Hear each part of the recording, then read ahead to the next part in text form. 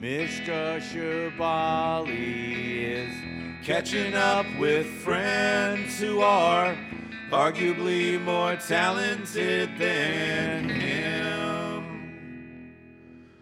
Hi ho, Mishka Shabali here. What's up, y'all? This is going to be a quick one. I just recorded the podcast and doing the header now. I told myself I was going to allow myself to stretch out more on these and just sort of talk about what's going on in my life and how I'm doing and stuff. And I'm still getting over COVID and my brain just feels like mush. I've tested negative now for a week or more. But I still just, if I try to stand up for too long or do too many things, I have like Jessica Tandy strength where I can like do a thing for a moment and then I get shaky and then I have to sit down. This is a great podcast. I've been waiting to do this. It's funny. Everybody has a group chat that got them through COVID, where you were texting 2 or 3 or 4 of your closest friends, and that sort of communal bitch session is just what got you through the isolation, the separation, the dread, the anxiety. And my chat thread was with JT Habersat and Josh and Brennan from the band Heels. Mostly just shitting on Kyle Pogue and saying very mean things about him.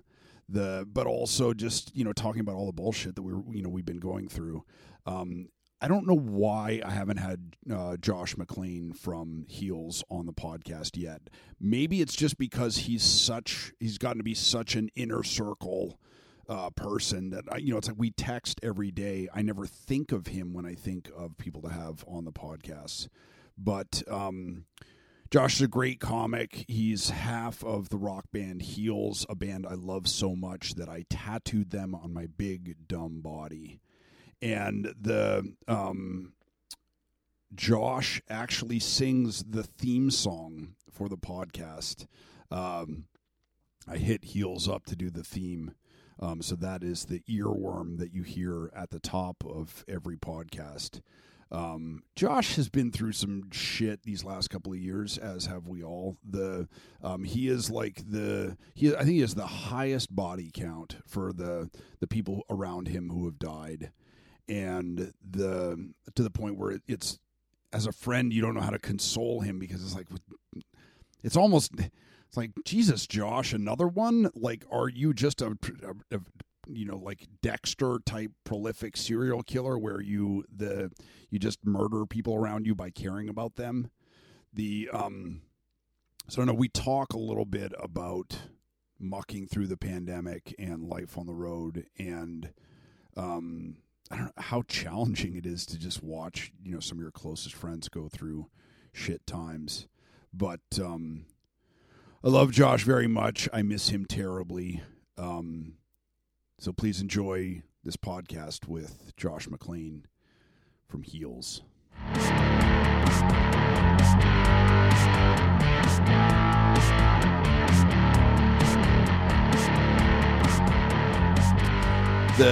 I always say the best shit off mic, so I've learned to just slam it right into the recording. I was cold today because it's like only 105 degrees here, and I still have the weird post-COVID fucking brain melt, and I got a chill, so I grabbed a shirt that was on my floor and threw it on. And I was like, Heels, I know that band. And didn't even connect until moments ago that I was like, wearing the Heels shirt to the podcast with Josh is like it's like wearing, guy. Yeah, it's like wearing the Poison shirt to the Poison concert. Oh, PCU reference right out the gate. Fantastic. That's it. And we're done. And we're done. Have a good night, folks. This is as good as the podcast is going to get. How are you, buddy? Hey, dude, I am exhaustedly in a good mood. It is okay. Your nephew has put me through the ringer today, but it's fine because he's rad. It's one of those kind of glow type days. Is that Brennan or your actual child? Well, I did just receive a text from Brennan that says, and I quote, "I may be drunk, but my country name now is Piss Boss." I believe is what he said. No, he said Big Piss, because I was about to read you his fucking tweet. That's right. Of like, if you want to talk to me about country music, refer me by my name, Big Piss. Piss. I love that we both got a message about that. Just separately. Separately.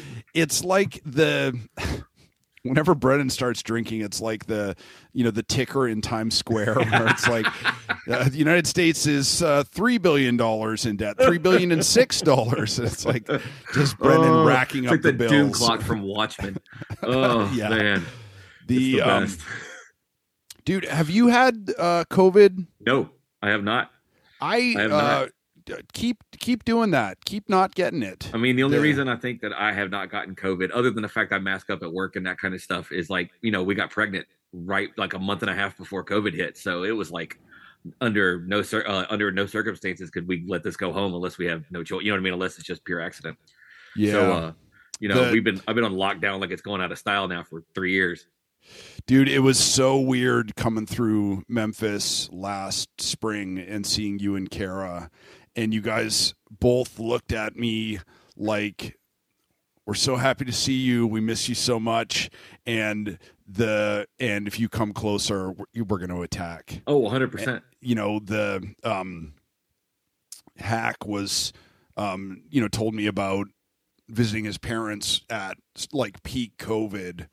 And he went to like go and give his mom a hug at the end of the trip because that's what you do. Good boys hug their moms. Uh-huh. And his stepdad stepped in between him and his mom. And he was like, oh, fuck, like I'm disease. And also, fuck you fucking motherfucker. I wish my dad cared about his grandson's life that same way, to be perfectly honest. It's been a lot of, I got to tell you though, if you're going to get pregnant, do it during a pandemic.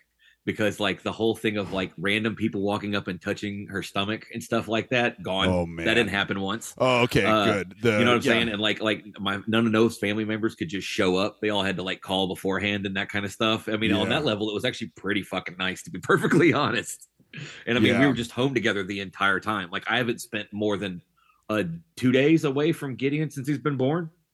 Wow. And that can't be said for any man of my entire family for the last ever. Generation wise ever. And so I mean I've seen more shit than I have living with alcoholics and junkies, but it's cool. at least it's shit in the family. At least it's emitting from your genetic material. Oh yeah. Fair enough. You made that little poop factory. Exactly. I have no excuses. I made that little shit machine. Yes. Dude, how are you? We text like just about every single day. The vilest shit that cannot be repeated here or anywhere. Well, we're also different than even the people in our text group, meaning we're both like drug survivors. You know what I mean? Like there are certain jokes that I can make with you and one or two other people that like are just heinous in front of anybody else because they have no idea. You know what I mean? And like it's like even more niche than the musician clique or the comedian clique is the oh dude, I should be dead at least 4 or 5 times over by this point. The drug enthusiast clique. Yeah. Dude, that's one of the things. Jesus sober drug enthusiast clique on top of that. Yeah. It's just getting more and more refined. It's like it's just the two of us. The Pornhub search that just gets the pretty blonde threesome, greenish eyes, Tuesday at the food court, 1996. This is one video, and it only exists in my brain. But it's so good. It's amazing. Are you kidding? I've been searching for that forever. No, man, our buddy JT has this whole new bit about pivoting and shit like that. But really, that's been the last couple years for me, in the last 6 months even. You know what I mean? It's like I just figured out how to be a dad in like January. And my son's about to be 2. You know what I mean? Like, I just figured out my role. Let's go that route with it. You know what I mean? I figured out my strengths and what I'm good at, what I shouldn't be bothering with, kind of a thing, to a certain degree. And it is mighty ironic that the comic who has a bit where he shits on people for encouraging artists to pivot is the one motherfucker I know who has done it more successfully than anybody else. When JT was like, COVID, toys, I win. Like, man, right? Fuck you. Yeah, right. It's got to be so... Man, it's funny because I have such a hard time imagining you as a father, and also fair, like not at all, because I feel like you haven't changed. I mean, maybe it's just because like he's not old enough yet to know all the drug references. Exactly. Like, he just gets all of like fun, happy Josh without any still of like speak freely in front of him. Yeah. Oh, dude, it's the amount of looks I still get when I'll run into somebody and they'll be like, "Josh, you're a dad," and then they'll realize that like, oh, you're kind of in the zone with this to a certain degree. By no means I don't want to. By no means do I want to put it out there like I'm one of those super dads who's got it all figured out or any of that kind of crap. But I enjoy it. Like, I did not for a long time because I thought we were past it. You know what I mean? Like, I totally thought we were. It just wasn't going to happen. So in my head, I was like, we're going to tour. We can afford vacations and da da da da da da da. And then of course we get pregnant. And then even after that, like even at the point where I could start getting back to what I knew before because of COVID, and then now is taking care of my mom. Like, that's just not a non-starter right this second. So it's all about trying to fucking pivot and make it work as you can, and you know, this, that, and the other, and really making the shows that I can do make them fucking worthwhile, but at the same time not doubling down chance wise because I can't get this fucking kid sick yet. Yeah. He's got 2 more shots for his vaccine. Kara wants to make sure he's completely vaccinated by altercation so I can have a good time at altercation. Which is nice. It doesn't mean any hugs, but at least not me screaming at people to leave me alone. Like, you know, during COVID, it's COVID now. You can't even do key bumps at a bathroom stall. Dude, that was the first thing I thought of when you said altercation, is because that I mean, now they hold it at Kick Butt Coffee, but it used to just be one key that everybody circled around in a parking lot. Like, okay, you're up. That was one of the few times I've fallen off the wagon is always where I'm at a bathroom stall and some dude just offers you a bump. You're like, wait, that's it? Like, not a whole lot. I ain't got to give you any money or anything. Like, why wouldn't I say yes to that? But now, thank God, I guess fentanyl's a good reason now to not ever do that anymore. Like, random drug use is completely out the fucking window. I do feel like a lifetime of abusing drugs actually prepares you emotionally for parenthood. Oh, I can see that. And lots of other things. You know, I've learned to sort of talk myself down from panic attacks and just sort of like depression and to recognize my mind as separate from myself, from just years of doing too many mushrooms or bad acid or whatever, where you're like, the thing that you perceive to be real is not real. Dude, the amount of times where I'll have an instant inclination to do something while he's doing something, and I go, whoa. Just because you've seen that multiple times, Josh, and just because you've lived through it yourself does not mean in any way, shape, or form that is the right thing to do in this moment. And it really pivots to like, to a certain degree of like, what would Kara do in this situation? You know what I mean? Yeah. Or if I don't want him to be like me in this particular way, what do I need to do in this moment that has never been done to me? But I need to remember that this is, just because you survived doesn't mean he needs to take the same shit you took in any way, shape, or form. You know what I mean? My North Star for emotional decision making is just to think about like, what would my dad do, and then do the fucking opposite. Yeah. But see, that's the thing when you have I honestly sometimes wish I had much more of a clear cut, just because me and my dad got problems, but we also have fountains of great stuff together at the same time. Like, he wasn't there a whole lot when I was a little kid because he was working and my mom left for a while. But when it came to later on in life, like T-ball and all that kind of shit and hunting, and all, he was there for every single stereotypical thing you could possibly think of during those times. And then I found out he never really stopped partying until not too long ago. So like, the fact that he was and never missed any of that is beyond impressive. Like, that is so fucking impressive to me. But I also know, like, there is a level of disconnect that I will always have with my son because I'm so much older. You know, I'm a 43-year-old father, 42. I'll be 43 later this month.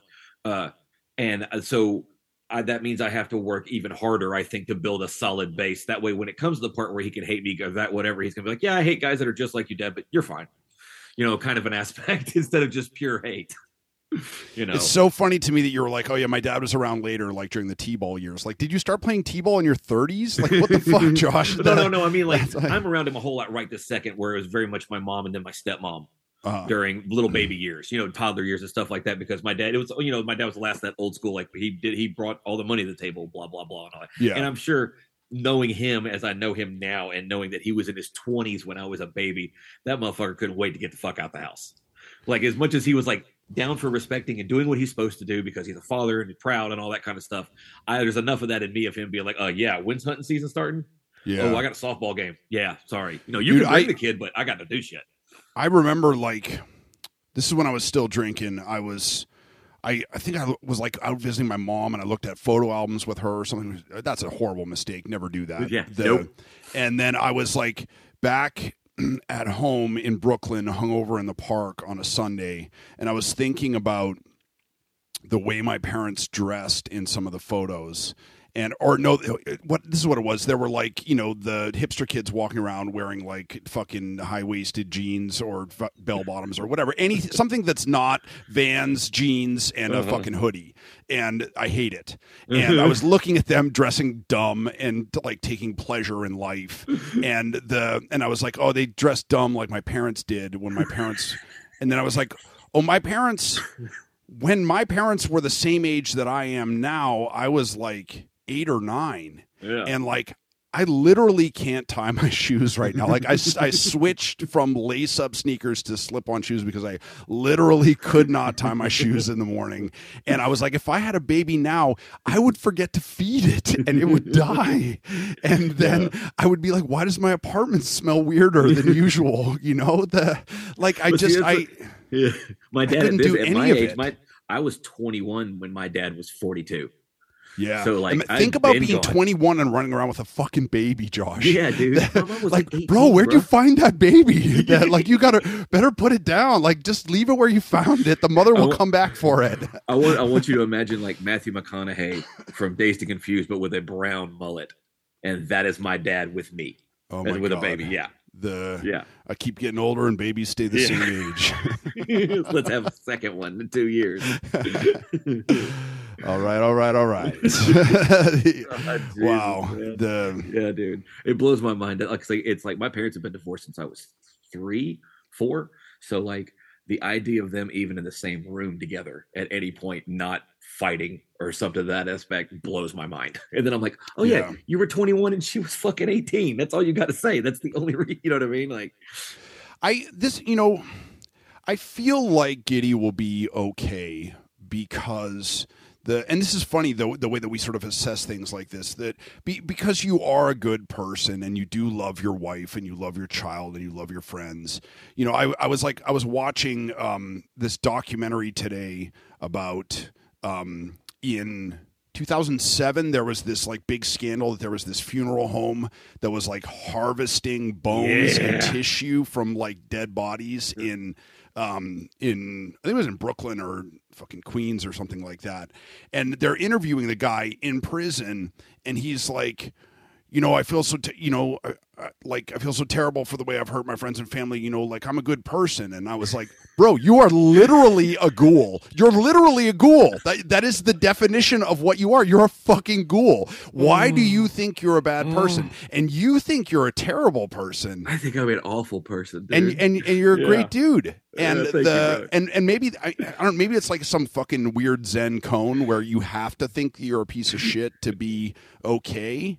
And I think my dad thought he was a good dude too, and and that's why I'm an alcoholic. You know, yeah, dude. Yes, yeah, there is definitely some aspect of that because I've never thought of my dad as someone who thinks of himself as anything other than being like not perfect but pretty awesome. You should see him. You should see him standing next to dancers at burlesque shows. It's fucking hilarious. Oh god. Yeah. Oh yeah. Oh dude. He's been single for 15 years now, bro. It's hilarious. I remember when my dad came to visit me in New York, and that's when I was like working at a couple of different bars. And so like I just brought him around town, and like we went to a bunch of different places, and everywhere, because I worked in the industry, everywhere I went, the fucking door guy was like, "Yo, what's up?" And I was like, "Hey, this is my dad." And everybody was like, "Hey, how are you? Nice to meet you." And then like he didn't pay for a drink anywhere. And the last place we went was like the bar where I was currently working. And, he had whatever 4 fucking scotches or whatever he was drinking. And then at the end of the night, we were in the cab on the way back, and he's half lit, and he looks at me and he was like, I think that bartender at the last place really liked me. I was like, Dad, you fucking rube. You fucking rube. You can literally replace Brooklyn bar with Memphis shitty strip club, and I have almost that exact same story. I think she really liked me, Josh. I was like, yeah, that's the point, you fucking idiot. Yeah. Yeah. One of my mom's brothers, one of my cousins, second cousin, whatever the hell, I ran into him one night at the Shake Joint I was working at here in town. And it was the first time that I had seen anybody in my family, on either side of my family, ever in the dark side, in my world. Right. So that night, I didn't hook him up or nothing, because that's not my place. And I ain't paying for nothing for that kind of thing. Yeah. But I made sure that he had a good time. Like, I got him the thing where he gets up on stage and all the girls put their tits in his face. I paid for that kind of a thing. Blah, blah, blah. Next day, I come into work the next day, and this one chick walks up to me. She goes, your cousin owes me $400. And I was like, and why are you talking to me? She goes, because he's your cousin. I was like, what am I, the fucking mom? Beat his ass. Go slash his fucking tires. I didn't tell you to fucking do that shit. That's fucking wild. Was he like getting dances on credit or something? Oh, dude, the amount of promises, the amount of times that often that kind of thing happens when you get a guy who gives a lot of money up front, and then he's already or lies about it to a certain degree, where he gets a little more, and then they're like, I'm not forgetting the fact I've been sitting on your dick for the last fucking 45 minutes. It's man. That's a Biden needs to work on the strip club debt forgiveness. See, what do you I guess I have to write it out or something, because like I have this font of information of this 3 to 5 year period when I was working there as a DJ that I have nothing to do with. I can't give that to Giddy. You know what I mean? I can't tell Gideon the story about the chick that I put up to a Tool song, so she put a razor in her mouth and tried to kill me 20 minutes later. I mean, we are going to be preserving this for his vault, like on the 12th, his 12th birthday. We're going to like sit him down. I like how we both sound like we're just passing joints back and forth, but we're just two wheezy assholes. Oh God, yeah, dude, I had to hit my fucking inhaler before this, which is one of the reasons why my brain is so squirrely. But I still can't breathe. Like getting over COVID, man, it feels like kicking a drug, except you didn't have a good time. You're not like.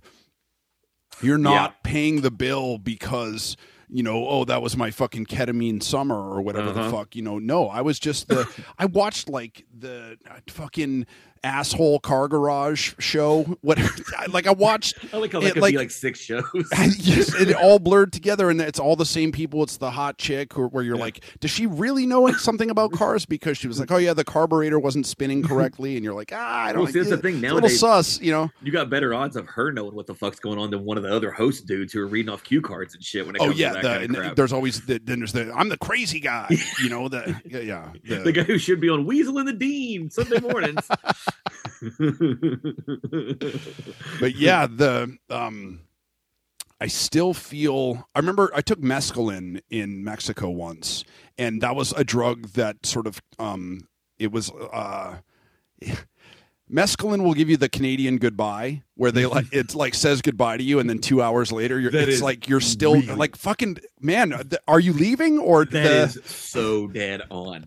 And it's like when the time I did it was very much like I only knew how to attach it to when I used to do a lot of acid, and every now and then you'd take some acid that wouldn't really leave to where the point where like you'd have come down from the high, but like. And you might even be able to hit the bowl a couple times, because that's always when you know the acid's done, is when you can get high again, for lack of that. Then you sit there in that last hour of it going, I wish I'd sober up so I could get stoned. Like, this is annoying right now. But then you'd fall asleep and you wake up, you're like, oh, I'm still trailing. Huh. Well, this drive to work's going to be fun. Yeah. Like, yeah. This definitely feels like that.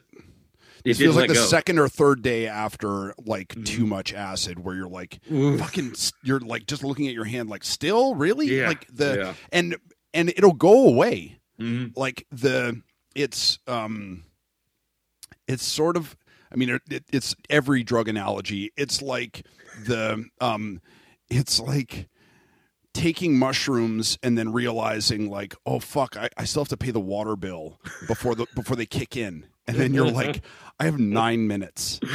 I have 9 minutes to go to like run down to the fucking check cashing place and put $200 on this so they don't turn it off. And I don't know if I'm going to make it or not. You know, I went to the grocery store the other day and I was like, okay, you can grab 6 food items. What are they? Because that's all, because you're going to start shaking holding the fucking shopping cart like the...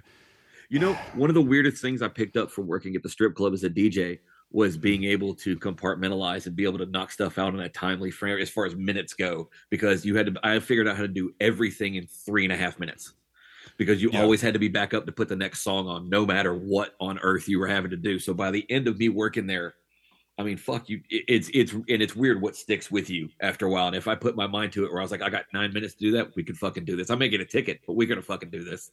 You know? Yeah. It's weird to think of songs as the unit of measurement. There was a great, I think it was an episode. That's a strip club right there, dude. That's how you mark the whole night. I guess it's a unit of currency too. Oh, 100%, dude. There would be times where I would literally be like, I have to take a shit. It's time to put on a Typo Negative song. You know, and I almost got a spit take. Shitting to Typo Negative. Oh God, that will be the name of your. That will be the name of your memoir. You got to make sure it's cool with Dreamer on Satellite One, because she's gonna be pissed that she doesn't know who the fuck that shit is right there, and it's gonna affect her money. You know, it turns into a whole thing. There's also I wonder if this is just a New York thing, but like being at a restaurant and where you're listening to, you're at an Indian restaurant listening to Indian music, and then the Spotify ads come on. Yeah, that and it's like TurboTax. You know, actually, I think that happens where I am now at the sandwich shop at the grocery store, because they'll put it on some stations every now and then. All of a sudden, we'll have commercials, and you're like, when you haven't heard one in like 3 days, you're like, why is somebody talking? Like, why am I hearing anybody? I don't want to hear Steven Tyler sell grandma shampoo or whatever the hell it is. Man, I used to have mixed like tapes that I made when I was a kid, like just recording off the radio. The like, you know, fucking Raiders of the Lost Ark would be on TV or whatever, and you're like, oh, I gotta copy this, you know. Absolutely, dude. All the work we went to fucking documenting like the shitty TV cut I had that of a movie that's, you know, fucking everywhere, you know. But you know, to hear a commercial when you haven't heard a commercial. My friend Lou Poster, who I just stayed with, wonderful guy, great friend. You know, he looked out for me when I was sick there, and like I never felt like I was being a burden, and can always be grateful to him. Lou is a fucking liar, because he was like, oh yeah, we have a Hulu down at the cabin. You don't have a Hulu. You have Hulu with ads. Anybody has that kind of Hulu. You don't have it. The Hulu has you, motherfucker. I had to sign in with my own account. I'm fucking gonna take like an Airbnb. I'm gonna dock a star from the fucking imaginary Airbnb. Oh man, oh dude. God. The other day, it's weird how connections are. You'll know this, like, you know how when you've been on tour with somebody for a while, and long-term girlfriends, you know, it's like. It's weird how things can affect out of nowhere. The other day, Kara's taking a nap. It's a Sunday. I try and let her sleep as long as she can on the weekends.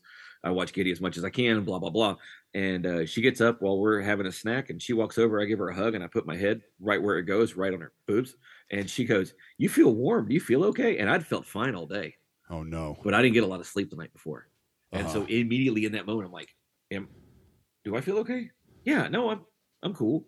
I'm cool. And then the rest of that night is like, because the paranoia of being sick of any kind, you know, and it had been a week since we had our last show. And I did stand up to 12 people the next day, which of course that would be the time when I would get sick. Absolutely. And then the next day at work, or that night, Giddy didn't sleep very well. So I slept like maybe 3 or 4 hours. And the next day at work, I felt like ass. And I'm like, oh no. Oh, you know, the whole thing where I'm like literally looking at my phone, going, do I tell her now? Do I need to take a test first? But I'm at work. Do I need to leave work? All that kind of shit. And then I took a couple aspirin and felt amazing and had my assistant manager look over at me and go, yeah, it's because you haven't slept, you fucking idiot. And it is me like, oh, yeah, oh, okay, cool, good. It's not that, but like the weight of that worry for like an hour and a half and then the whole night before was just insane. Yeah, I do love that and all because of a hug. I love that your head is just the third boob in your house. Yeah. Oh yeah, I've been called that before. But that was one of the things when I felt myself starting to get sick when I was at Lou's. So Saturday, Friday we went to the bar to see our friend Brad play and hung out. But it wasn't like, we weren't like fucking licking eyeballs and like, you know what I mean? And then Saturday is when I played the show. And then did you share microphones? I think I remembered to. I think I did bring my mic, and I think I actually did remember to swap it out. Okay. Before I had been practicing using the PA at Lou's place, and I didn't swap my mic out until later. Yeah. So it could have been that. But Lou ended up fucking getting COVID too. But then Monday I was just feeling real like not right. Like when you take ecstasy, that eating up is what we used to call that. Eating up the next day after the day after ecstasy. Yeah. Or not even that, but just like when you take ecstasy and then you're like, I'm not going to buy from Gary again because this doesn't feel like ecstasy. I just feel weird. I feel like sick, or my head felt like a little swimmy, and like when you think you're smoking crack, but it's actually angel dust. All right, that's a deep cut. I haven't done that. The only times I've smoked crack, it was actually crack. So you win this round, McLane. I've smoked crack 3 or 4 times, and only once was it angel dust. But in the moment, I literally could look at the guy and be like, I know what crack tastes like, dude. This is not crack. And he goes, you know what crack tastes like? And all of a sudden, my life was darker than that dude's was. Wow, that's a way to get the win and the loss in one fell swoop. You know, there is the title of my album. Yeah, there's the title of the book right there. Winning and losing in this fucking same stroke. The speaking of winning and losing, the Heels has a new fucking record coming out. Well done, there, Mr. Product placement host. Right there, buddy. We call in the biz we call that a segue. Yeah, this October. Late October pre-sales on October 8th. New record from Altercation called Pop Songs for a Dying Planet. Brennan's been holding on to that top title for about 7 years. I was going to say, because it sounds so familiar that I'm like, that's not a fucking Thrill Kill Cult. No, we've been using it as a saying and shit like that for like forever. Okay. Maybe that was the password for your Hulu account. Well, it was supposed to be like the last record was supposed to be, or this one was supposed to be called Heal America, or the last one was, and that was the plan forever. And then we turned into like heels everywhere in America, and not in a fun way. So it was like, well, that's lost its charm. That title that we've been expecting to use for 3 years lost its charm. Yeah. So Brennan's been sitting on that one, and there's nothing like getting a title of some shit like that from Brennan. There's just absolutely like from the second I met that dude, I liked him. I met him when he was like 14, sneaking into the P&H acting like he was 21, but because he was chunky and had a beard, I didn't second guess because I liked the kid. Yeah. And like when I literally legit met the real Brennan, he was singing for his old Americana band River Rats, and up until him, I fucking hate that music, dude. I fucking hate that fucking sad bastard fucking acoustic guitar shit. And there's even a joke now, there like some of it. With the River Rats thing. There's a joke there about Emmett Otter's Power Bottom River Nightmare Band, or whatever it is, Nightmare Jug Band. Nightmare Jug Band, yeah. I almost got that out, and you were fucking taking a sip too. That was my big chance, and I fucking blew it. I was like starting to cough, and I was like, "Oh no!" Do you get the tag or do you get the cough? But yeah, we walked into what was the old High Tone, and Brennan was up there singing and doing his thing, and I listened to it, and I looked over at Karen. I was like, you know what? I hate this kind of music, but I like the way this fucking loser does it. Yeah. And I was in the band like 6 months later or some shit like that, and it's But anyway, we recorded last year. I like that Brennan was 14 when you started, so it's like you're grooming him for a band. You're like, you will be mine. I will pluck. I want to have you in a metal band first, and then I'll have you to myself. Yeah. But I'm not gonna lie, there was a moment there, like early days during the River Rats thing, like I didn't like that genre of music, but I wanted to link my fucking whatever the hell I have to what he does because I knew there was something there to that. And like, you know, it's, you know how rare it is when you get past a certain age of any time where you get shown a genre of music that you've hated most of your time, but you found the key to not hating on it anymore. You know, I'm in a town of Lucero fucking lovers, which I like it now, but for a long time I wasn't much of a Lucero fan just because if you had to be one, you know what I mean? And I'm that asshole. Yeah. And, no, I feel that. I made a whole point my entire life of fucking not belonging to anything. Exactly. And but the moments, like 2 or 3 huge moments hit when we were, you know, being opened up to something that you're really into, and then us having to practice. He lived down the street from me, we found out, right? And then like we were sitting out on the porch one day, and I looked over at him because I'd been sick for about 2 weeks, and I'd gotten into wrestling documentaries on Netflix. This is before there was any WWE channel or anything like that. And I'd gotten into wrestling since I was a kid. I feel like that, like meeting him when he lived in your neighborhood involved like, you know, tying a fishing line around a little like nips of tequila and like fishing it into his yard. Oh, it's like, better than that. He did the reverse to me when we've been hanging out for about 3 or 4 months. I had just started in the band, and he had gotten when he got his jaw broken from that dude punching him when he had his jaw wired shut. He got this giant. That. Oh yeah, this was before you knew him. Oh, okay. I know nothing of this story. Oh yeah, this is like 5 years before Heels. Okay. But he had his jaw wired shut for like 2 months, and they gave him liquid hydrocodone to drink. And I was allowed a caps full before every practice, and that was his way of making sure I showed up to practice. And you know I did. And well, we're sitting on the front porch one night during practice, and all the rest of the guys are still working on their fucking guitar solos or some other hippie shit.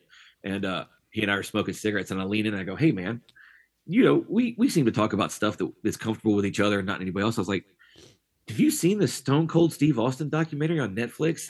And his eyes get big, and he literally, and I know this is an audio medium, but like he literally looks to both sides of him, like anybody else is around, and goes, "Brother, I watched it 3 fucking times. How good is it? Have you watched the one on the Rock?" And there's a moment in that moment right there where it's like the moment when I saw Kara the second time where I was like, I don't know if I'm meant to, but I'm going to keep this motherfucker in my life for as long as I possibly can, one way or another.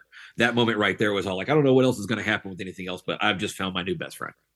I'm imagining it like Lady and the Tramp with the spaghetti. Exactly like it's that. Just 2 of the Tramp.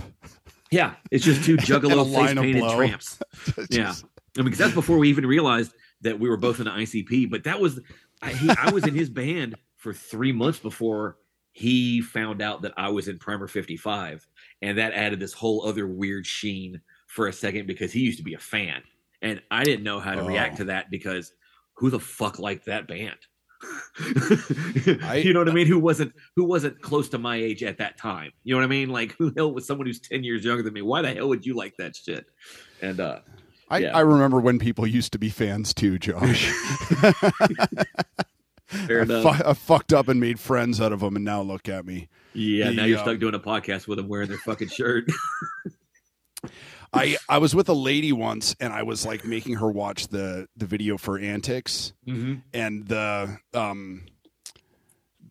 first line, you know, I've been a juggalo for most of my life. She literally just like barked, like cough laughed. Yep, that's the reaction. Yep. And I was like, it was one of those moments where I was like, I either just fucking hit it out of the park or like you check please. Yeah. That's kind of that was Brennan's idea. The whole point with that, when he described it to me, he goes, "You're probably going to say no to this because this is an all or nothing moment. And I want it for the beginning of the record." And just for Brennan to say that to me, I'm like, oh, please. I cannot fucking wait to hear what this shit is now, you know? And, like this one, our new record's the first time I've ever felt comfortable enough to really step up and be like, I want this on this record, and him being like, fuck yeah, let's do like your part. That I was like, I have a song about me doing it. We have to get Mish going. This is our 2004 rap metal record equivalent, meaning I want my friends on this fucking thing. We're gonna have a guest guitar solo spot for one of our fucking peers, like, and that's what we got between you and JT and having Kyle from the Sword playing guitar on Wolf, you know, and That was a fucking crazy dream come true. Oh fuck me! I'm on this record. Yeah, you're on the record. Yeah, oh you're Jesus on, Christ, dude! I fucking forgot I was like warming up to giving you shit for not having me play bass on this record. You had me fucking sing on the record, you fool. And my brain is so scrambled. I was just like, well, see, I mean, to be fair, COVID's the only reason you didn't do that because we had been playing that from day one. Dude, that we had come in because we'd already had a second plan and we were going to pay for an extra day in the studio. So it's just to have, in case you had a new song that you wanted to knock out while we were there, we could knock out old fashioned rock and roll style in like 2 takes kind of a thing, Yep. And then we ended up having to use that day for Brennan to play bass on fucking everything. And because somebody else fell through at the last minute for it. But, it is what it is. It's cool. This is the first record we have where we're the only people playing on it. Because we had no time to do any extra instruments or anything like that. So it's literally just Brennan guitar, Brennan bass, me drums, and both of us vocals. Brennan good vocals and me okay vocals. I feel like this record that I'm working on right now is going to end up just being all me. Which is weird because I know so many great musicians, but it's so easy for a record to like spin away from you if you have like we're going to get this person here and this person here, especially because you're king of that though. What's you're king of doing you're king of getting like 70% of it done and then going here. Because that's one of the best things about working with you is that when you give somebody, you do it like what we do, whereas you give it to them and you go, this is what I need, but I'm sure as shit not about to tell you what the fuck to do. Why would I do that? I asked you. I want what you do. Kind of a thing on it, kind of a deal. But I can totally see how like that there's good because we've done it too, where you get something back and they put you something, you're like, well, this has fucked me up because now I want to do 8 other things to this song that I was never expecting to want to do until I heard this beat this way or that bass line in the middle of it that I never expected to have bass, blah blah blah. Doing it all yourself, that's great though. That's fucking rad. I keep doing the Tom Sawyer thing and being like, I love making records. Making records is so fun. Like, give me a dead cat and I'll let you make my record for me, and like getting other people to do a lot of the heavy lifting. But then I just, I had these ideas, and they made it so goddamn easy to record now. Mm-hmm. Remember when we were kids and like you had to fucking bus out to get the fucking reverb or whatever. It was so complicated, and it was like it was like, you're just looking at the mixing board and it just looks like it's like all Cyrillic, like, oh fuck, are these even this numbers? Is the language Jesus talked in. Dude, when I was a kid, the first time I saw a mixing board, I imagined that like the engineer would be like playing, like bring like all the faders and all the just all the time, like constantly, like I was like, man, fucking who can do that? It's worse than an accordion. Like and nobody does that, and it's all fucking iPads now. Yeah. Anyway, it's all. I mean, we got lucky. Toby and Pete, Pete Matthews and Toby Vesta did our record, or because we don't. At least I don't. I don't know if Brennan's ever had the opportunity through. I can't stand the whole overtly professional way of like getting everything locked in and then everything perfectly measured to click track and whatnot with that. And like this time, Pete said when it came to our last time, I had a problem with the last record on vocals because what I sing is not always in key, but it fits the band. I know. Yeah, I know you do, motherfucker. I held my tongue about the click track. I'm going to give you shit about your fucking vocals. But I mean, what's funny is now, I can play the click track, but no one every time I do it, they're like, "But you're not playing like you." I was like, "Yeah, because I don't play to a fucking click track live." You know what I mean? Like there's a reason like Queens of Stone Age and shit like that sounds completely different live, and it's like 7 times as fast, good and bad. And the answer is meth. Yeah, God. It's so funny seeing people you grow up with go through like their different phases. Cause like I've been going through my Bourdain stuff like you do when you're away from everything, when you just go through the different blankets you have, whether it's Monty Python or Bourdain or my comic books or, that kind of shit. And you hear Bourdain talk about in his Medium Raw book about he just had his kid. And it's almost exactly where I am right now is where he is in that book with his daughter. Right. And or a little before, but still, you get my point. He just talks about over and over again how I'm not cool anymore. As soon as I saw her eyes, you don't have. It doesn't matter because you're the kid. You're not cool. There's no point in fucking with leather jackets or any of that kind of stuff, right? And then you see him after he's with away from his wife and with Aja Argento trying to be cool again, and all of a sudden he's taking shirtless pictures with Iggy Pop in the light with Josh Homme with his shirt off and like smoking cigarettes again after he quit after like 6 or 7 years, and you're just like. You'd figured it out, dude, and now you're you're kind of clowning. Yeah. You know what I mean? Like Iggy Pop's the only guy on earth who gets away with that genuinely. You know what I mean? Because he's the unicorn. He's the only person who can walk around without a shirt on and you're never going to care. You know what I mean? Anybody else, you're like, dude, what? Come on, bro. You know what I mean? Like, even at one point, he gets away with it because nobody else does. Exactly. The exception that makes the rule. But that is my greatest fear, is that I will age like one of those guys who, like, you know, in his 50s decides to like, oh, I'm going to grow my hair long, you know, and like do the ponytail with the leather thong and like a fucking arrowhead around my neck and like, you know. Well, I mean, hell, Rick Springfield looks better than he ever has, and he's 72 and fucking goes around shirtless on stage now. How's that for a sentence? Rick Springfield is 72. I'm gonna have to fucking look at where's my fake intern. I saw a picture today. That's the only reason I know. So let's circle back to the record. Is this one more stripped down than other stuff that you guys have done, or I can't believe I haven't fucking heard this record, you assholes. It's a lot.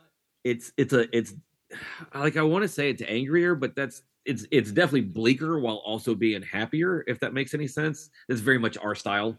Like, there are certain songs that look like they sound like they could come off that movie, That Thing You Do, but they're about some of the saddest shit we've ever fucking, you know, because after it's not my place to talk about, but after Brennan's sister passed, I can speak to how it affected me, and how it affected me, because it's not my place to speak for Brennan, but how it affected me was like, it felt like one of my siblings died.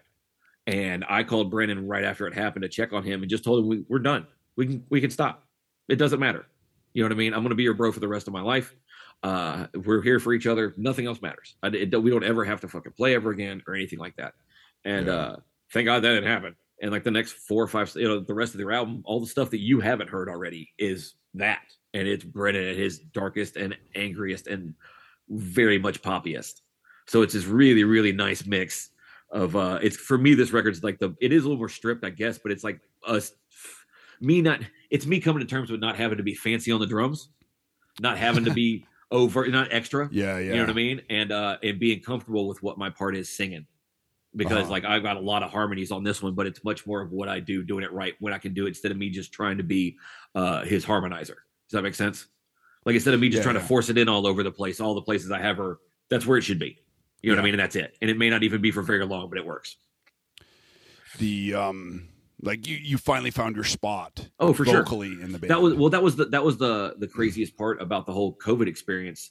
Like that whole 6 month time, I completely found my place in the band genuinely. I always thought I knew what I was doing, but then I really, really figured out what my point is. And then I figured out my point in my relationship with my son and my wife that I'd never had. Like, I mean, it just locked in. It was just like, oh, this is what I'm here for. This is what the fuck I'm good at. You know what I mean? Yeah. And then to have that lock, and then that lock, and then even with the kid Kara going, as long as you're here, like you are being a stay at home, then I'm not going to keep you from touring. Mm-hmm. And she wouldn't have said that if she didn't mean it. So like all of a sudden it was like, oh, so this is new life. This is awesome. This is everything's working. And then COVID happened, and like it did for everybody else, it just fucked everything to shit. Yeah. You know, and then with my son having the deal he's got with his heart, we had to be like 3 times as careful, which is the other reason I have it. I've just been locked away. You just stop doing everything. Like I can't really do open mics right now because none of them are really that safe. You know, it's a good thing I'm not doing stand up at Altercation or anything. That'd be a terrible idea. God forbid. God, could you imagine though if I had the balls to just get up and just do crowd work at Altercation? Like not even just literally, because I know every single person in the crowd. I could literally Don Rickles an entire set one time. It couldn't be. Wait, so you're not doing a set? You're just playing his heels? I'm doing both. Yeah. Oh, okay, good. I was like, wait, what the fuck? It's me. Let me dude. call of course, a guy. I'm doing double duty. Come on. Yeah. God forbid I just concentrate on being good at one fucking thing. It's funny. It's so funny, like performing there, because it's Altercation, so you want to come with your best game, and you want it to be like your best set, and you want to have fucking new material because we know so many people there, and you want it to be like you want it to be both the new album and the greatest hits. Yeah, and then you get up there and you're like, oh wait, I have fucking 15 minutes of material just on JT. Yeah. Exactly. Let's go. Again, where else am I going to be able to make my Mishka Shabali Hulk Hogan impression joke? and it popped. Like it'll never pop anywhere. You know what I mean? Like one of my favorite moments ever was like 2 of them ago or whatever the fuck I'm on stage. You were there and I did something and you just shit on me. You said something to the stage and I told you to go eat a bag of dicks or something like that. And I got almost a standing, like I got a round of applause for that. And just for doing it to my friend. Because it gets, where else am I going to get to make, like you said, I have like 15, 20 minutes on everybody in this fucking room. You know what I mean? Like, it's like, it's very inside Madball. Yeah. yes. That's a good. Yes, it's like we all know each other. See, that's the thing at this point too. With me with stand up, I don't give a shit. Especially now that Gideon's come around, all I want to do is put out these last 2. I've got 2 things recorded, right? That I have, and I want them out there. I'm gonna probably put one up free. Ooh, maybe I should do that. And just put one up free on my birthday. This thing I recorded in Bryan that was just a really great set that I got a really good recording of, and I was like, I want that shit up. So if Giddy does ever ask later, I can show him something that's not just that fucking Amazon special that is like, oh god, I still have that patch on my jean jacket. Thanks, man. That I get to wear 2 days out of the year living in fucking Phoenix. I love the idea that you're wearing your jean jacket plus your heel shirt plus I'm on your arm. Like that makes me happy to know. I mean, I named my dog and my son from stuff from you, so it's really gross.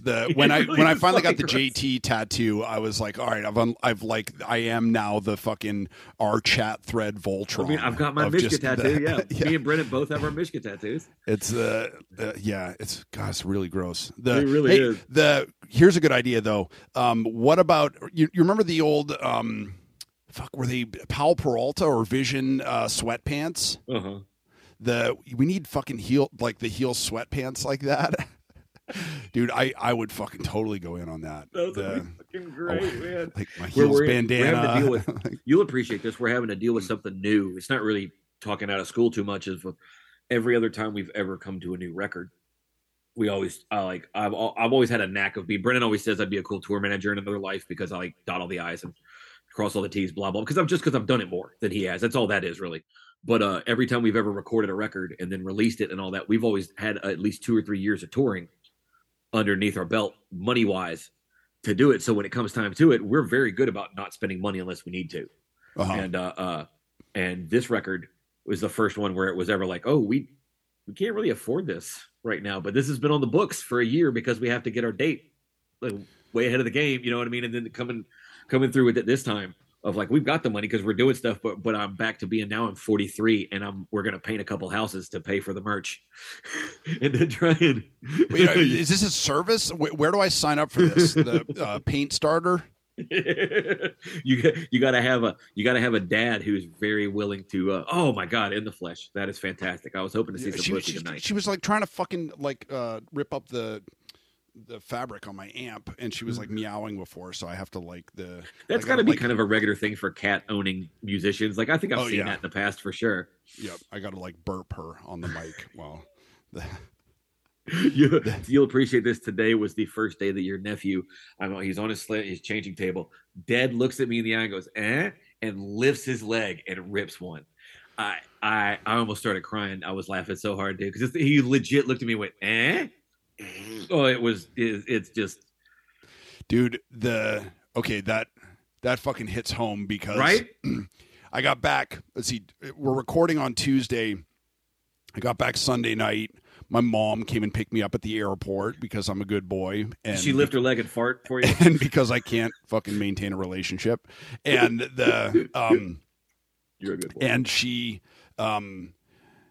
there was no food in my house, so she was like, she knew I'd been sick, and she wanted to make sure that that I would be okay. So she and my sister had been looking after the dog and the cat, so she brought my girls back and put them in the house, and she made an enchilada casserole for me that she stuck in the fridge, which is amazing. The mom, I love you, but because I'm vegetarian, it wasn't like chicken enchilada. It was like black beans and lentils, and I didn't realize that that's the fart equivalent of like a speedball, where I was literally farting myself awake all night long. Where I had I had a really terrible day yesterday, just because I was just farting myself awake all night long, thanks to my fucking mom. and her being fucking thoughtful and considerate. Oh, so that sounds awful. I know. I knew I'd let I forget about. I think you and I sometimes forget the difference in our lives are to other people. Sometimes not better or worse, or necessarily just different. We've been at different extremes than other people have, and have seen when you live in those extremes, you see different, just regular things. And Brennan was all worried about when we first started going on tour of how bad he snored and how bad he farted. He was like a new couple would be. You know what I mean? To this day, I've only farted. Farting is totally cool. Twice. Snoring is fucking unacceptable. I made Jake Flores sleep in a fucking bathtub, and I'll do it again. You're gonna have to make Brennan do it if y'all ever tour. But what's great is like we stay at JT's house the first night, and this is like early days. We've been a band for like maybe a year. We're doing the barbecue, and he gets up the next day and like we're brushing our teeth, and he kind of goes, "How bad was it?" I was like, "You've never lived with a junkie before, have you, buddy?" Oh, bless your heart, you're like a cuddly little teddy bear. Next to that, he kind of like lightened up and goes, "Oh, really? Yeah." And then about a month later, I get a call from Jess, his wife, going, "What the fuck are you doing? Telling Brennan he doesn't snore bad. That motherfucker shakes the goddamn windows." Poor Jess. That poor girl. Whenever I come to visit, it's like I'm in the guest room and I'm like, oh man, this is fucking awesome. And I always forget that that's fucking Brennan's room. Yeah. Because they won't like sleep in the same room because it's like a 50s couple in a movie. This is a fucked up story, but I'm going to tell it. The spring of last year when I was coming through Memphis, and you and Kara were like, happy to see you over there on the other side of the yard, motherfucker. Yeah, here's your nephew. Don't touch him. I was traveling through with Sonia, who nobody knew, so we sort of like hung out and kind of had like polite conversation and whatever. And she and I were both like exhausted and just from like long drives every day. So then we like. Brennan put us in his bed, so we went and like did it, and then we were going to sleep, and Brennan and Jess were staying up and like just fucking I don't know, snorting shots of tequila or whatever the fuck like you do. Oh, it's 11 o'clock. It's time for a shot. Yeah, and then I heard him like outside the door, like creepy Bigfoot, and he was like, "Hey man, y'all still awake?" And I was like, "Yeah, come on in, man." And dude, and he came in, I heard his voice crack, and he was like, "Man, it's so good to see you." And he just came and like laid down on top of me. Yeah. And fucking cried on my neck. Oh. And it's been a rough year, bud. And dude, like more than anything else, the four of us losing our fucking minds the last couple of years on our that chat thread. Yeah. And you had like a new person dying every fucking 10 days or 2 weeks. My like, uncle got it still happens. Yeah. Oh God. And like Brennan losing his sister, and like JT and I each going through our own like different things. Man, it's so fucking hard to watch your friends suffer. And I had no idea I have no idea what to say to you about parenthood or, having a baby, having your first baby, having your only baby. I pray it's your only baby. It's our only baby. After taking care of my mom, it's definitely our only kid. And having a kid with a fucking heart thing during a pandemic with an illness that fucking attacks your heart. Yeah. And also like, sorry, Kara, y'all are old. Yeah. It's not like you're going to get another chance. This is it. You guys like fucking, it's like last call, Yep. Exactly. Oh God, it's such a last call moment. It's not even funny, dude. I was out the door. I know. I was out the fucking door, and then closing time started playing, and I was like, one more shot. Yeah. Then you go to the bar and you're like, let me get 4 shots. Fatherhood. Yeah. Let me get one of everything for the next 18 years. Oh my fucking God, dude. But yeah, I'm so screwed. It's just been such a fucking wild time, man. And it feels so weird to get it now. It feels like kind of gauche, where I'm like, oh, have you guys heard of this show? The Sopranos. Yeah. Fucking, you heard of the Red Hot Chili Peppers? This fucking great new band. They're really into California. Like, You're like you the heard one of guy Game going, of Thrones? I found this new cool band. new TV show. There's this band that was on Stranger Things. Have you heard of Metallica? This is something. Yeah, it just I thought I'd like gotten away without it, and Well, see, there's also a tiny part of me that like that was the whole thing. Like, if we hadn't been pregnant when it all happened, we would have still been very careful, but I would have gotten it by now. I would have totally been a little looser on it than I am because of Kitty, I have had to be like, what do we use now instead of saying like a Nazi about it? Because I don't want to be like that, but like I'm careful. Autistic about it. A martinet. Yeah, because martinet is such a great word. Yeah. And it's never used. There should be a fucking Motown band called the Martinets. I'm genuinely surprised when you said that. I was like, that's got to be a band, right? The Martinets has got to be a thing that existed. But I've had to be like just on it. And even then, I catch moments where I forget and I have nothing but guilt. Like I will literally, there's a Steak Escape right around the corner from here at my mom's place. And I go once a week because it's like this tiny bit of normalcy that I can have that I can treat to myself. And I went in the other day and forgot to wear a mask, and I stayed up all night thinking about it. And then I got sick, and then this thing whole bit happened where I started feeling bad, and I was just like, I mean, Jesus Christ, like that's not fair. Like, and now it's just how it is. Like that shit's not going anywhere. This is here to stay from here on out. So it's just a matter of getting vaxxed. It's just old school flu days. But it's c'est la vie. It's funny because I haven't been sick in 3 fucking years. Mm-hmm. The last time I was sick was like August of 2019 when I was on tour in the UK, and I got so sick for like 10 days. Where like I think you were laid the fuck out. Yeah, I think I actually like missed a show, and there was also a show where I like had to walk from my hotel to the venue, and I just put on every single piece of clothing I brought with me for the entire tour. Walked over there just shaking. Both pairs of jeans. Yeah. I only carry 1 pair of jeans now because I don't piss my pants anymore. I've done 6 weeks on the road on 1 pair of jeans, dude. Don't fucking play. I did a month tour opening up for Dope when I was at Primer 55 with 1 pair of jeans, 2 t-shirts, and a hoodie because I was told all these t-shirt companies were giving us stuff to wear all the time anyway. So I didn't do it, and they had just stopped.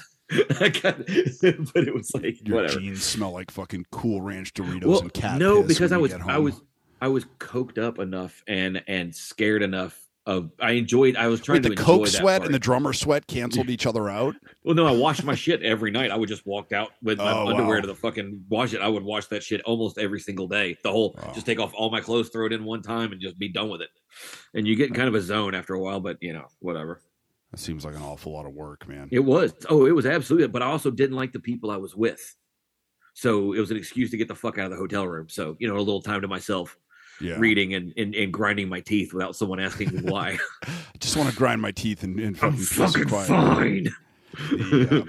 Can I be trapped in this K-hole in this laundry by my goddamn self, please? This thing is going in a circle and I'm loving it.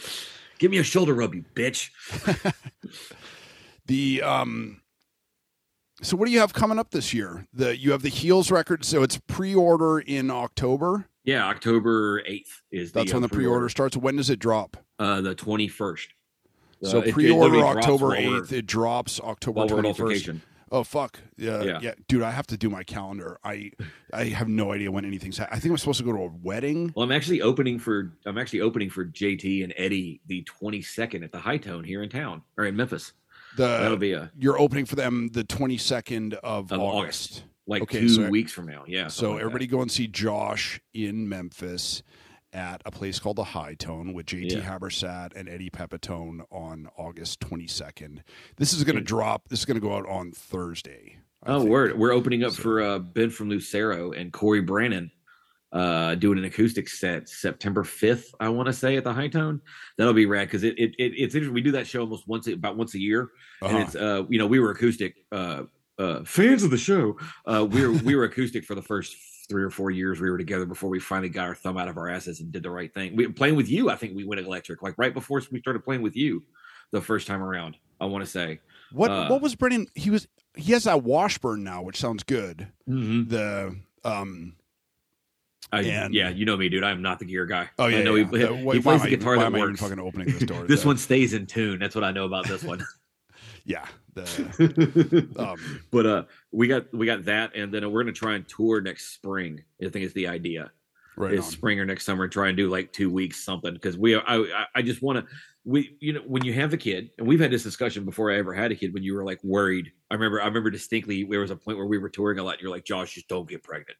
You're doing really good right now. Does everybody have a fucking impression of me? I hate it. I was in New York, and one of my students was like, anything that stands between you and your writing is bullshit. And I was like, that's true. And also, fuck you. Don't throw it back at me.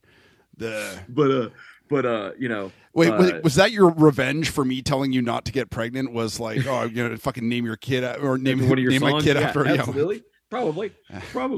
But it's we'll always be playing, but there's only who knows with how the world is, especially with COVID happened and all that kind of stuff. Like shit can change on a dime, so you want to try and get as much as you can while you can. And I want to make sure we do Florida. I want to go to Wisconsin to go see Lighty. Pretty much at this time, we can set up a tour where just our favorite comics live.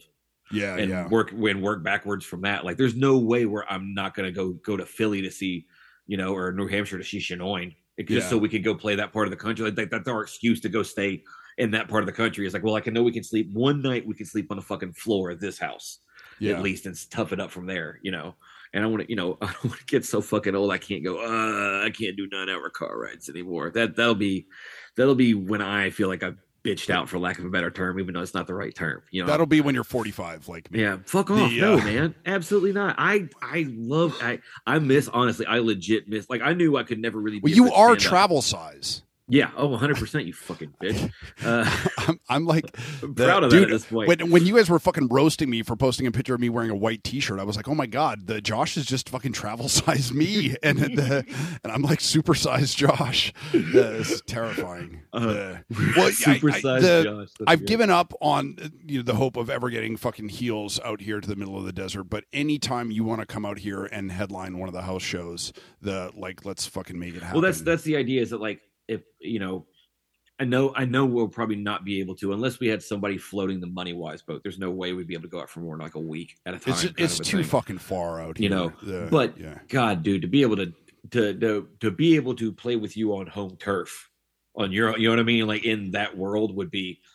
I mean, Brennan and I talk about more, and even just to pet your fucking dog, dude.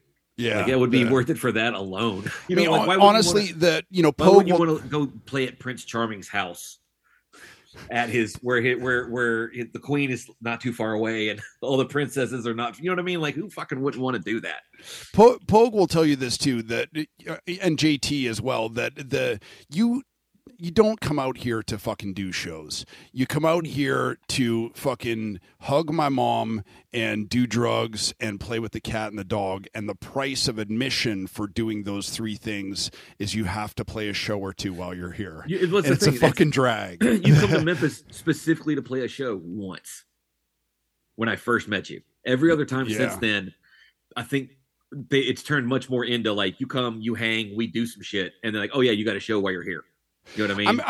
I'm starting to figure this thing out, because when I was in Ohio, like I was just hanging with my buddy Lou, and Lou and I have toured together, or you met him. He played in Memphis with you guys once, and I was there hanging out with him and his wife, or his partner, Donna, fucking, you know who you are,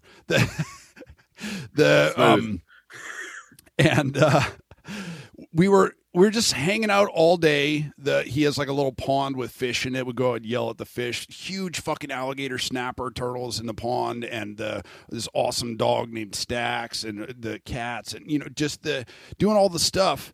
And then I was like, holy shit, man, we don't have to go on tour to hang out together 17 hours out of the day. I could just go visit somebody and we can just like buckle into the couch and like just sit there all day and we don't have to deal with the most unpleasant part of touring, which is fucking playing shows and staying up late. I mean, I kind of looked at that from day one, because we never did a whole bunch of like weeks at a time.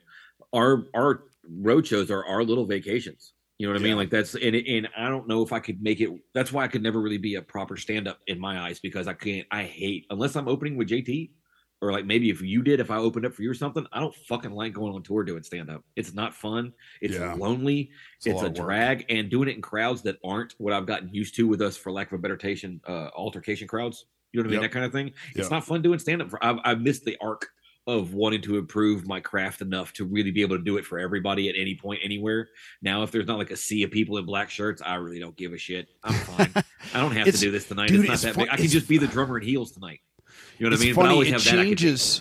It turns on a fucking dime for you, because the touring at a DIY level for a long time when you're a young person, it's like all right, well, we'll just eat off the fucking fixings bar at Carl's Jr. Or we'll go to Shoney's, and then I can fucking steal enough trail mix that, then you're like, and then you come back and you're fucking counting your nickels and stuff. And we're like, I made $11 profit per day, and it's great to learn that skill and to budget like a fucking martinet, but then when you get older and you have a job and your back hurts all the time, then you approach touring and you're like, or we could just spend all the money we make on the road every single day on the road and have a good time. Yeah, and have the memory instead of it being a slog. Yeah, but we're really lucky as being just a two-piece that our overhead is significantly. Now, we don't have like 5 dudes to throw in on gas. So that's like a backlog, but we can easily share a bed if we have to somewhere. We don't go, whenever we play places. I'll take 2 sodas and Brennan can have a beer, but that's it. I want my money. You know what I mean? That kind of so it's way easier to do. Oh, we can actually afford, we're going to have a hotel instead of just driving 12 hours straight. We're going to drive 7.5 until we're genuinely tired, and then enjoy 6 hours of sleep. And then we're going to get up at 4, like when we came and did, what was the New Orleans show. Jesus Christ, that New Orleans show with you, where we drove all the way down. We got there early that day, had a sandwich, hung out, and that was what it was about. The show was kind of an afterthought, really. You know what I mean? The show was the reason we could afford it, but it wasn't the reason we were there at all. I remember, because it's one of my favorite moments ever. Is the first time you and Brennan ever like sat down and bullshitted without it being right before we played together in Memphis or something like that. And both of you were a little nervous, like not obviously nervous, but like Brennan was nervous from a fan level. I know that because he said that specifically to me. And I'm sure you were nervous of all like, don't ruin this, Brennan. Please don't end up being some weird psycho. I don't need to learn anything. I don't need to learn anything else about you that's going to ruin this, because this kind of works. That kind of a thing. And we were there till I went to bed at 1. Brennan went to bed at 3, and then I got an alarm to get up at 4, and we drove all the way back and shot a video that day. We shot that video with us playing with goats with me on, thank God for Percocet. That's the only reason I was alive that day. My relationship with Brennan has changed so much. Now it's just me like fucking texting him memes and him not responding. Welcome to my life, motherfucker. Fucking piece of shit. Josh, thanks so much for doing this, dude. Thank you, brother. This is the only reason I do the podcast, is because like when else would we fucking talk on the phone for an hour or whatever? Yeah, right. Oh, when one of our friends ODs or somebody dies, that's when we talk on the fucking phone. Well, bad news. That's it's never good news. When I see you calling, I'm like, oh, I need this, or oh fuck, hold on, let me clear my schedule. That kind of shit. Dark days. Yeah.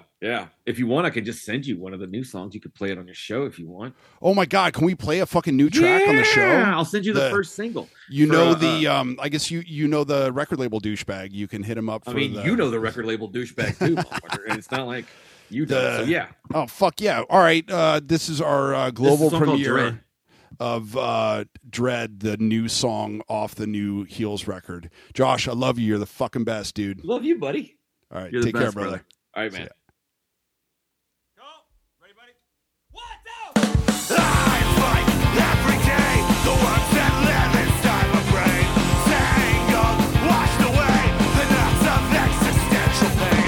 I'm awful suicidal for somebody so afraid to die. The world that weighs a ton, you can feel it when you close your eyes. If the ignorance is nuclear, sense I'm doing that. The rain, the rest of the heart and hand.